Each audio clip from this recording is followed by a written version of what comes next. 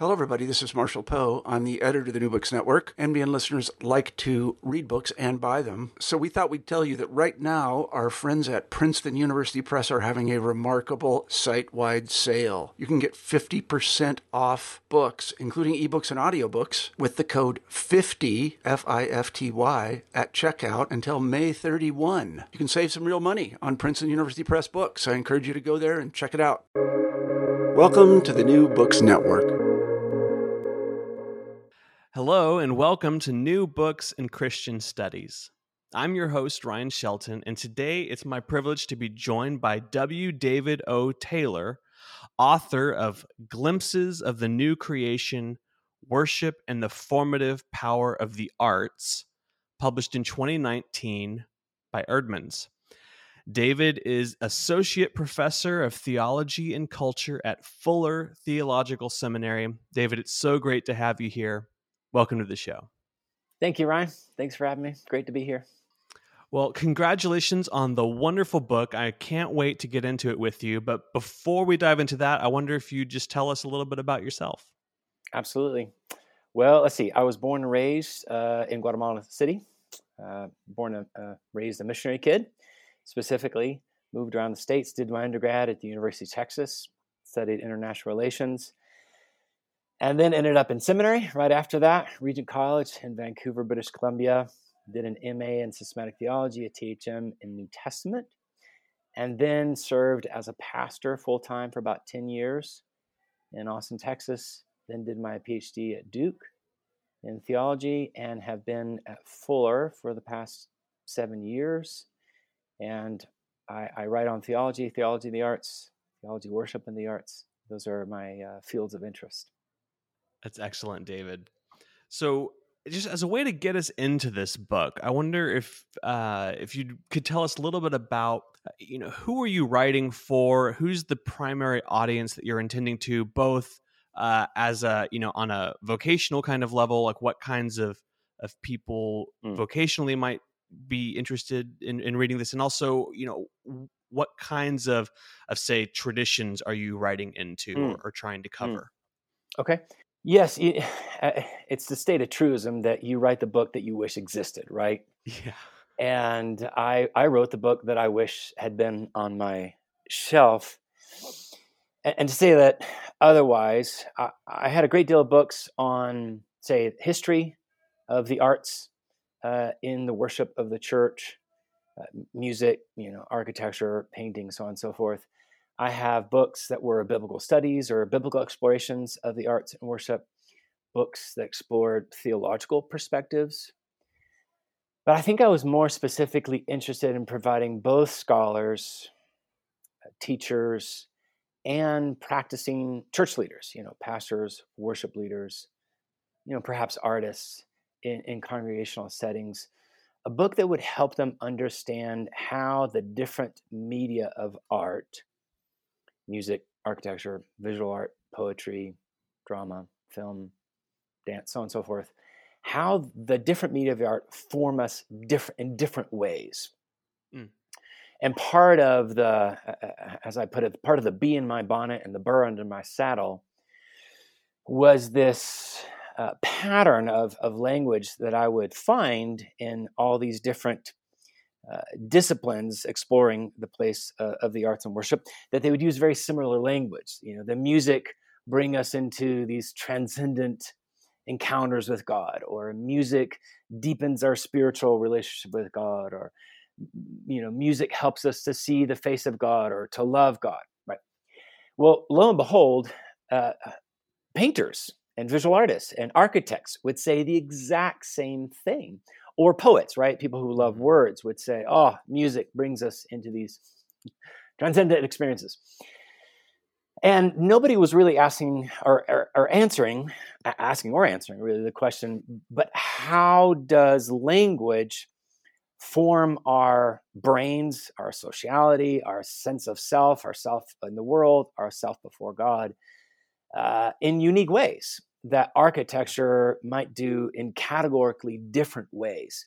And even within architecture, you sing, let's say you sing the doxology in somebody's living room because you're part of a house church.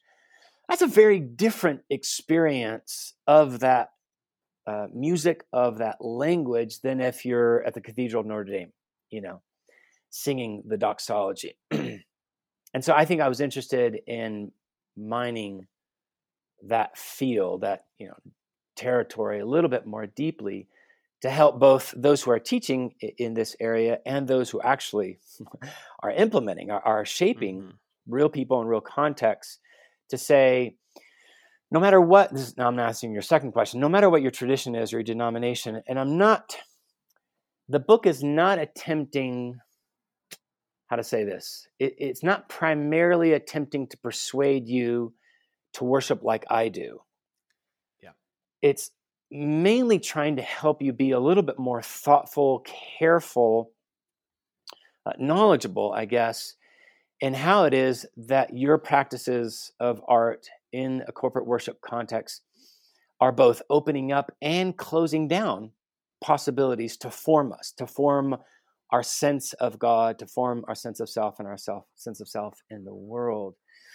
So that if you only sing with certain kinds of music, I'm hoping that this book, for example, will help you wonder, are there other practices of music, other kinds of melodies and harmonies and arrangements of sound that may help you to know something about God, the kingship of God, the holiness of God, the nearness of God, the shepherdness of God, more clearly, more profoundly, knowing these things about God, perhaps in a way that expands your knowledge and love of God for the sake of, your mission in the world, your vocation in the world.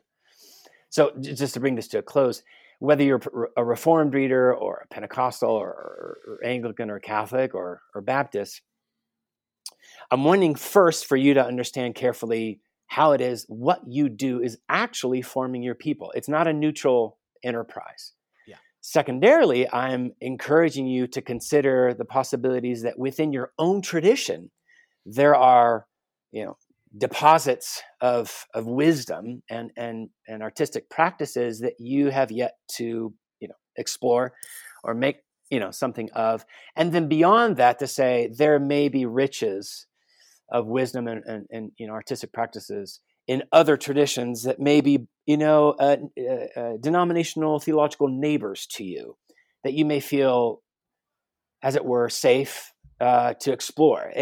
And I say safe because a lot of people get very nervous, very anxious about adopting what I call liturgical art practices from very distant theological, denominational, traditions, because it is felt to be an intrusion or undermining of, faithful worship.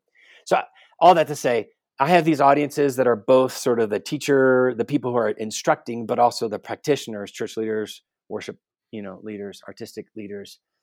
And I'm hoping that any audience denominationally will find something of benefit. That's the hope, at least. That's great, David. You talked about the very emotive or flowery, charged language that sometimes people use talking about the arts, Yes. the experience. And yeah, sure, but why? Like, why does this particular art have that effect? And so it's so great that you've given us some of those tools to explore that. So let's move into this question of arts in worship. You talk about how different traditions have different emphases or different starting points that influence the way that the liturgical arts function, functional worship theology. It may be helpful just to say that the first 3 chapters of the book are exercises in defining our terms.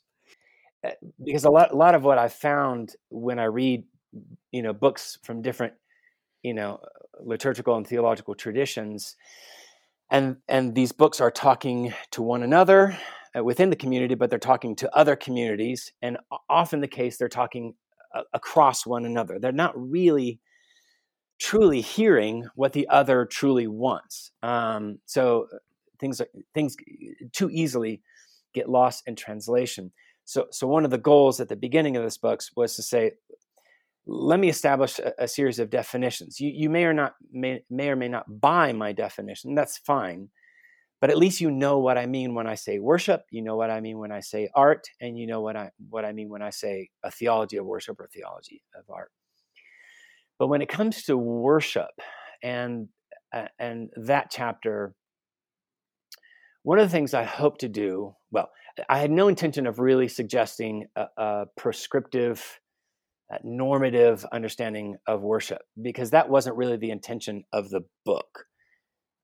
Because I'm not working within one tradition, speaking to my people saying, hey, this is how we ought to understand worship and let's get on board with it. It's mainly to say, here's this territory of language about worship, and specifically, obviously, corporate worship or public worship. And I think it's helpful for us to come to this task knowing that how we begin to articulate an understanding of good worship, faithful worship, true worship, however you want to qualify it, is not neutral, right? So I have sort of these 4 basic starting points. You can come into the discussion saying, hey, I'm going to look at the Bible and see what the Bible says, and that's my starting point. Others, say Anglican, Lutheran, Catholic, may say, our tradition has already funded us with a pretty decent understanding, and we're going to start with our tradition, what it says. We trust that God, the Spirit, has already spoken through the tradition. Off we go. Others will start with maybe very specific theological ideas about God, because God is holy, holy judge, holy other. Therefore, right, certain things follow. Or because God is loving, tender, compassionate, fatherly, whatever. Therefore, worship. Yeah. And then the 4th starting point would be experiential.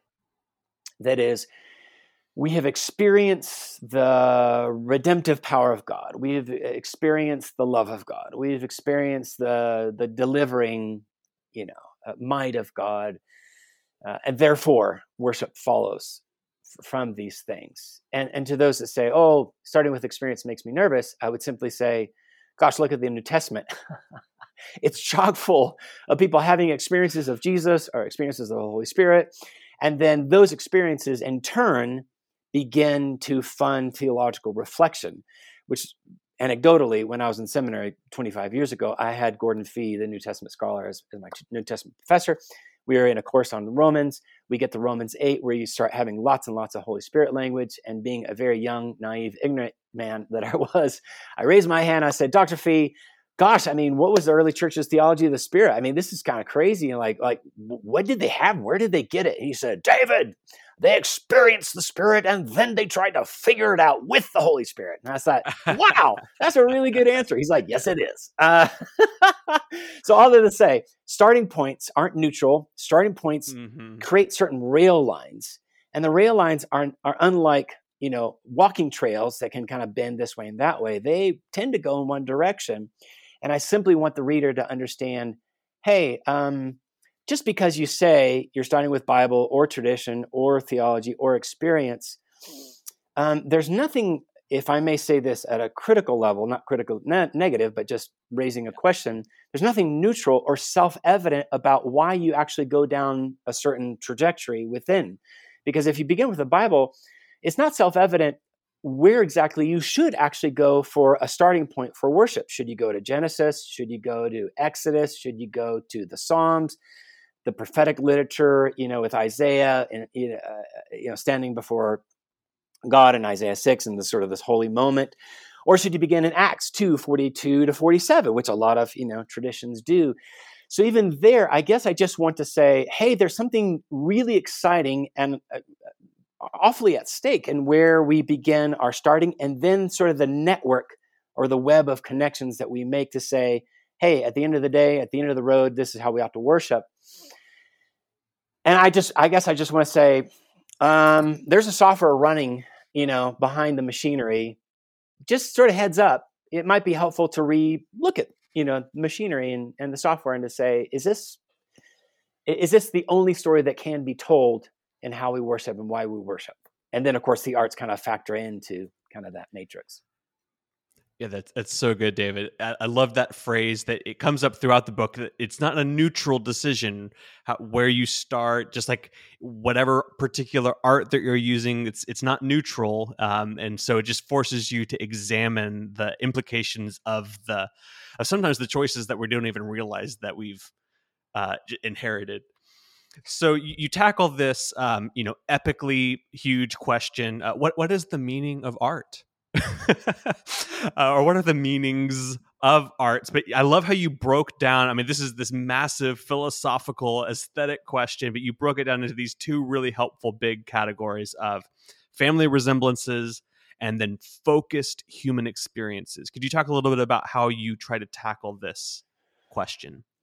Yeah, I mean, writing an answer to the question, what is art, it can be an awfully paralyzing experience, because all of us do is it's you're mute before sort of this constellation of chaos, if I can put those two terms together, because there are so many different opinions about what art is and the purpose of art, so on and so forth. So again, instead of starting out of the gate with this is what art is, and here's the singular punctiliar definition, I instead sort of do the work of a cartographer. I try to say, if you go in the helicopter and go above the landscape of all of North America or all of South America or all of Europe, let's just take a really large region, then my goal is to map out, I think, the significant features of this ecology of what constitutes art. And to say sort of it's in this family resemblance of features that you kind of get not so much a center point, but sort of this node of coherence. That is, what makes art art and not something else. That is, artistic decisions come into play when you design a Nike basketball shoe, because you're talking about color and fabric and the feel of it all, and what it makes you imagine. I'm the new Michael Jordan. I'm the new LeBron James, and you feel awesome in it, right? Those are kind of artistic decisions. But then a commercial about the shoe is made, and that's sort of another layer of artistic density, as it were. And then you take a Nike shoe and you put it into a gallery, and then you've got an even deeper level of artistic sort of density. Now the focal point really is these, what I call these aesthetic characteristics of things that tend to be called art, which is the sensory, the affective, emotional, the imaginative, and sort of this metaphoric generative capacity of art. That art is always in the business of generating, pumping metaphors into the world. So the Nike basketball is metaphorically related to, let's say, Michael Jordan. You're not literally Michael Jordan when you put the shoes on, but you feel like Michael Jordan. And then the advertisement goes to another level. It's not really about saying buy the shoe because it's well made. It's buy the shoe because it's going to give you a certain feel for yourself. It's going to help you imagine yourself to be this amazing basketball player. You put it in the gallery. Now we have commentaries on how it is that art and sports get married together and generate certain ideas about what it means to be human. And so I'll just say I had the family resemblance, but then I really kind of try to unpack how it is that the arts bring us into what I call intentional and intensive experiences of the aesthetic dimension of our humanity, which is to say our sensory, emotional, imaginative, and metaphoric aspects of our humanity. In the context of worship, this is, I think, what's happening in terms of forming our humanity in a very kind of concentrated way. That's great. And so then you start to really unpack this with these distinct focused looks at these different disciplines. So we have musical arts, visual arts, poetic arts, narrative arts, theater arts, kinetic arts, and you've got even more in the appendix. So we could talk about any one of these, but which one's your favorite? Which one do you want to talk about first? Yes, that's an unfair question. They're all my babies, as they say. Let's Let me just sort of hopscotch through a few. When it comes to music and worship, I think across every denomination, you could probably find one person in every theological tradition that would say, I hope our music helps us to know God better. I mean, I think 99%, I'll just put a 1% that maybe a tradition out there really is in it. Actually, there probably is more than 1%, but let's say a great majority. So then the question is, what helps us to know God? And then, of course, what about God are we to know? And how do we know these things, right? So if I want to know a human being better, like you, Ryan, that's a certain enterprise, which is very different if I say I want to know the properties of the table upon which my computer is sitting, right? Yeah. It's a different mode. It's a different epistemic medium of exchange. So when it comes to music, so let's say, gosh, we want to adore God. Great. That sounds like a pretty reasonable 2,000 years worth, verifiably, substantiated, affirmable thing that we want to know about God. So then the Reformed tradition, like Keith Christian Getty, would say, hey, look, the Irish ballad, it's a wonderful, user-friendly, universally, quote unquote, accessible musical medium. And so that's going to be the perfect vehicle by which everybody at any time and place on planet Earth could adore God. Now we need some words. So what is it that's going to help us to affirm our adoration of God or enable us to adore God more deeply with our minds and hearts? Well, let's write a song called In Christ Alone. Okay. And I say, fair enough. That sounds great. It's a great song. I've sung it many, many times in many different kinds of settings. And I think the truth of it bears itself out. However, when you put it side by side, and I do this in the book with Hillsong's song, Oceans, their goals are pretty much the same. They want the singer to have this deepening experience of the adoration of God. And they would say, hey, this pop rock anthemic kind of musical medium, it's especially suitable to do this.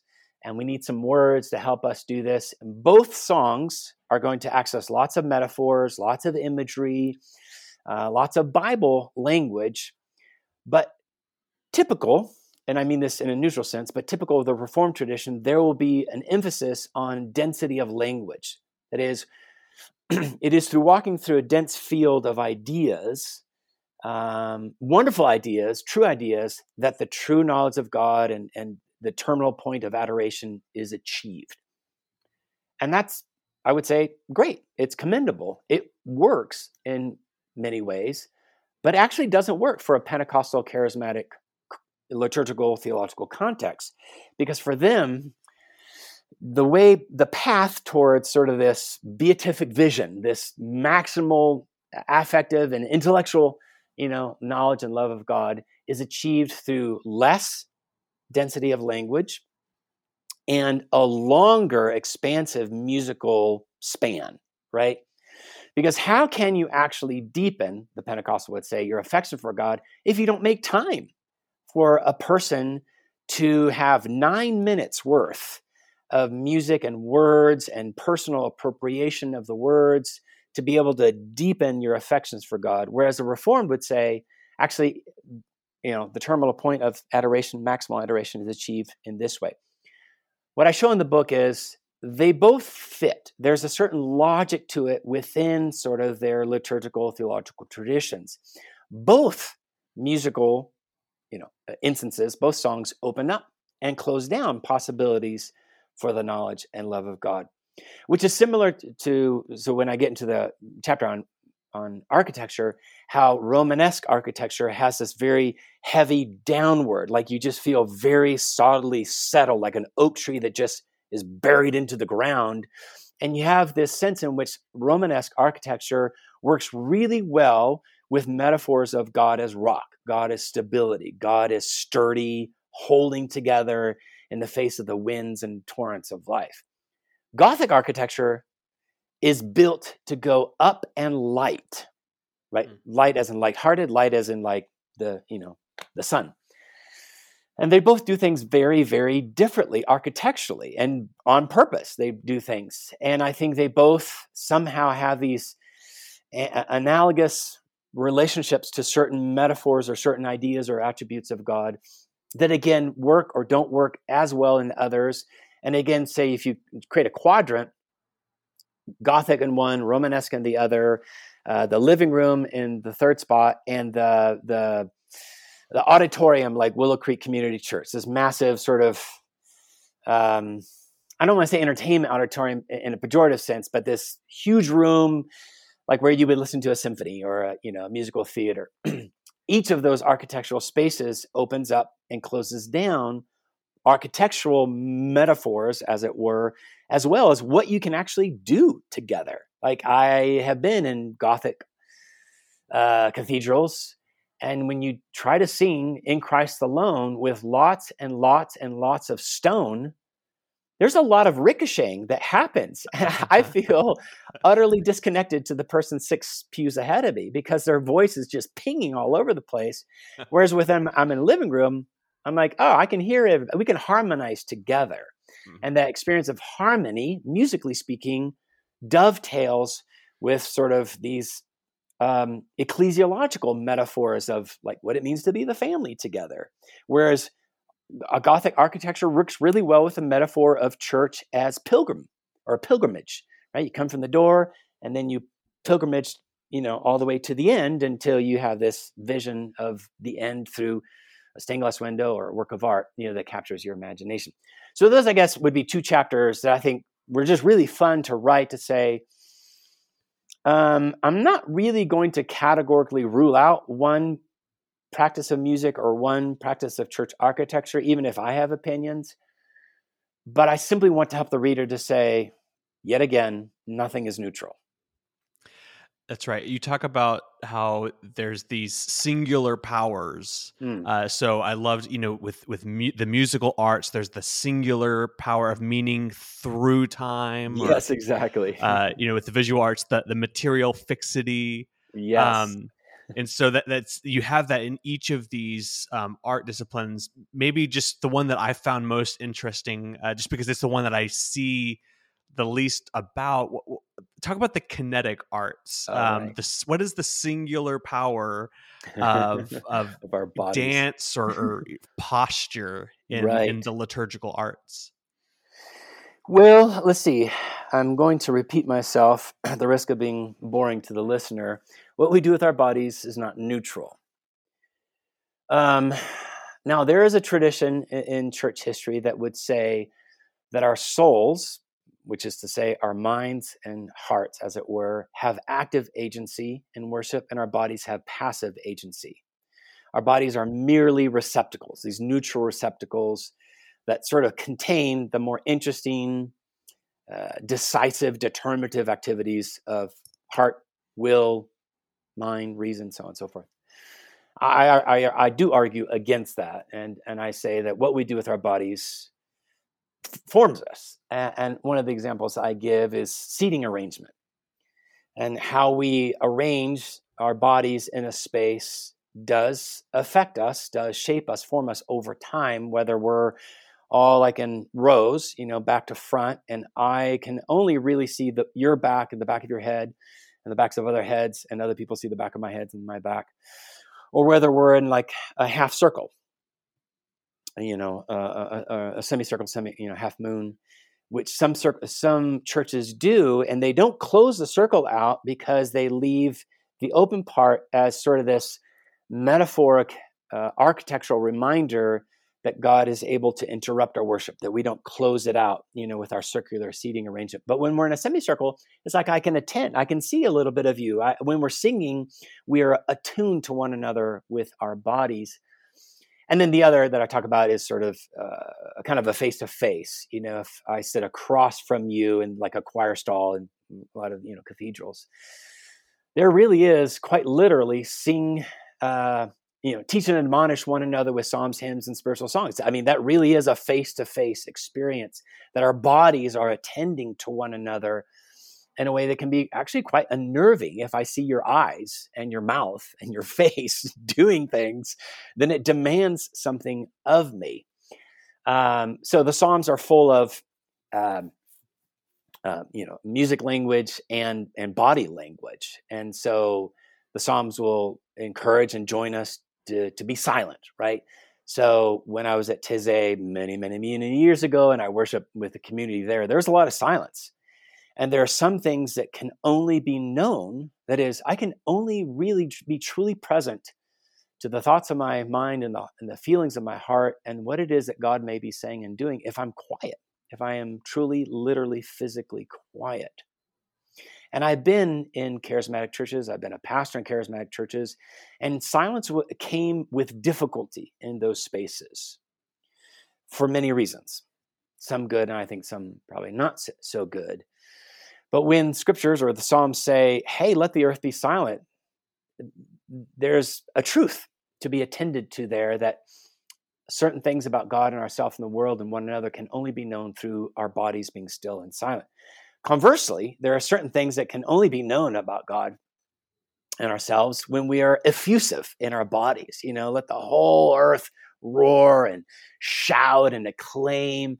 And we know what that feels like when we've been to a sporting event. Like, I have been to major football events, and it's, the end of football, American football. I'm sorry, this is for you Brits. I would prefer it if we call it football.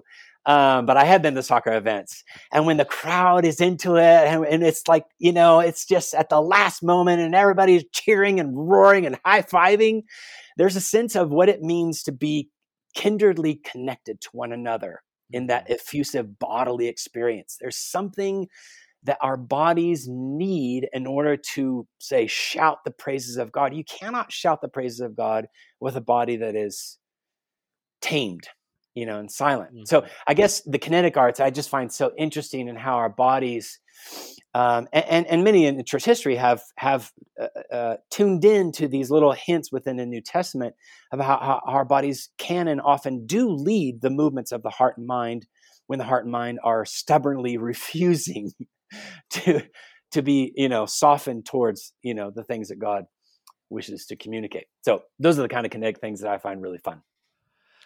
That's great. And then you do have this really wise chapter that talks about mother tongue and accented tongue, or is that right? Adjectival tongue. That's right. Right.